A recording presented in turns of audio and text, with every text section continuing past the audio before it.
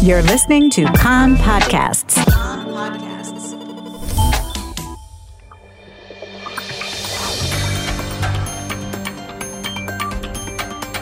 You are listening to the English language news of Kan, the Israeli Public Broadcasting Corporation. Good afternoon. It's 2 p.m. in Israel on Monday, March the 15th. This is Mark Weiss with the top news at this hour. The number of people who have died of the coronavirus crossed the 6,000 mark last night and now stands at 6,025. The number of people hospitalized in serious condition is 640, of which 221 are on ventilators. According to Health Ministry data released this morning, 1,339 people tested positive yesterday for the coronavirus, accounting for 2.4% of all tests conducted. The coronavirus reproduction rate, as of this morning, stands at 0.76. Professor Nachman Ash said that the expiration date of the coronavirus vaccine's effectiveness would likely be extended. The Health Ministry has decided to cancel the restriction limiting the number of origin destinations of flights to Israel. As of tomorrow, public flights will be permitted to Israel from any destination around the world.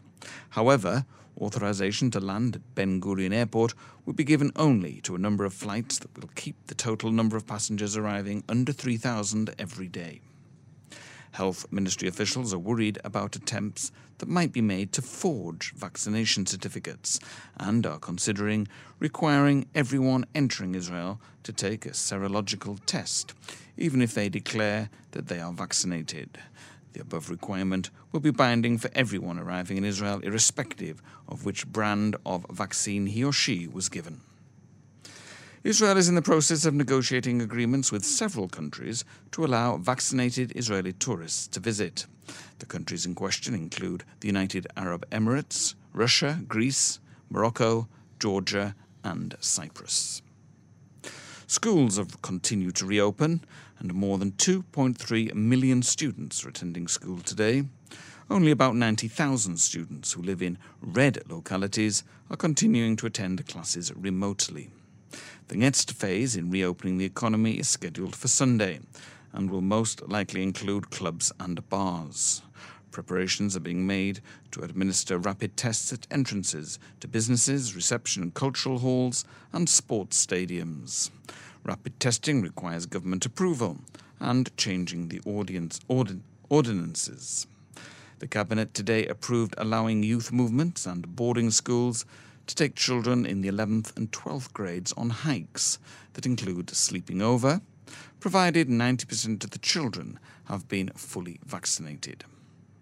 Professor Chagai Levin, an epidemiologist at the Hebrew University and the former chair of the Association of Public Health Physicians in Israel, has urged the government and the Health Ministry to end the requirement that compels the public to wear masks even while out of doors.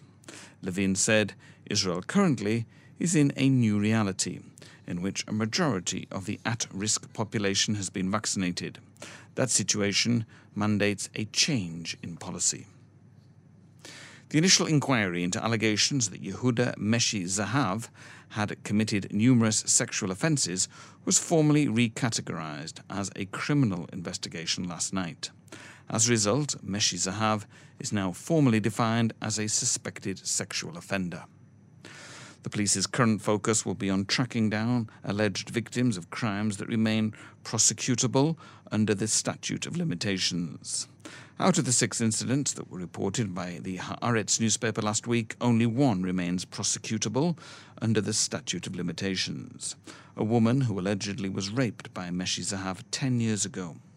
The alleged victim, who is only referred to by the Hebrew initial Tzadi, no longer lives in Israel. She emigrated several years ago, and the police will now try to track her down and interview her overseas. Iran has accused Israel of sabotaging an Iranian cargo ship in the Mediterranean last week. A spokesperson for the Iranian Foreign Ministry said that the site of the attack pointed to Israel, adding that Israel's belligerent behavior had only served to increase the suspicion about its role. The spokesperson said that Iran would use all means at its disposal to protect its rights once the responsible party for damaging the ship had been found. The weather, hot for the time of year. Maximum temperatures today, Jerusalem 19, Tel Aviv and Haifa 21, Eilat 30. That's the news from Kan Reka, the Israel Public Broadcasting Corporation.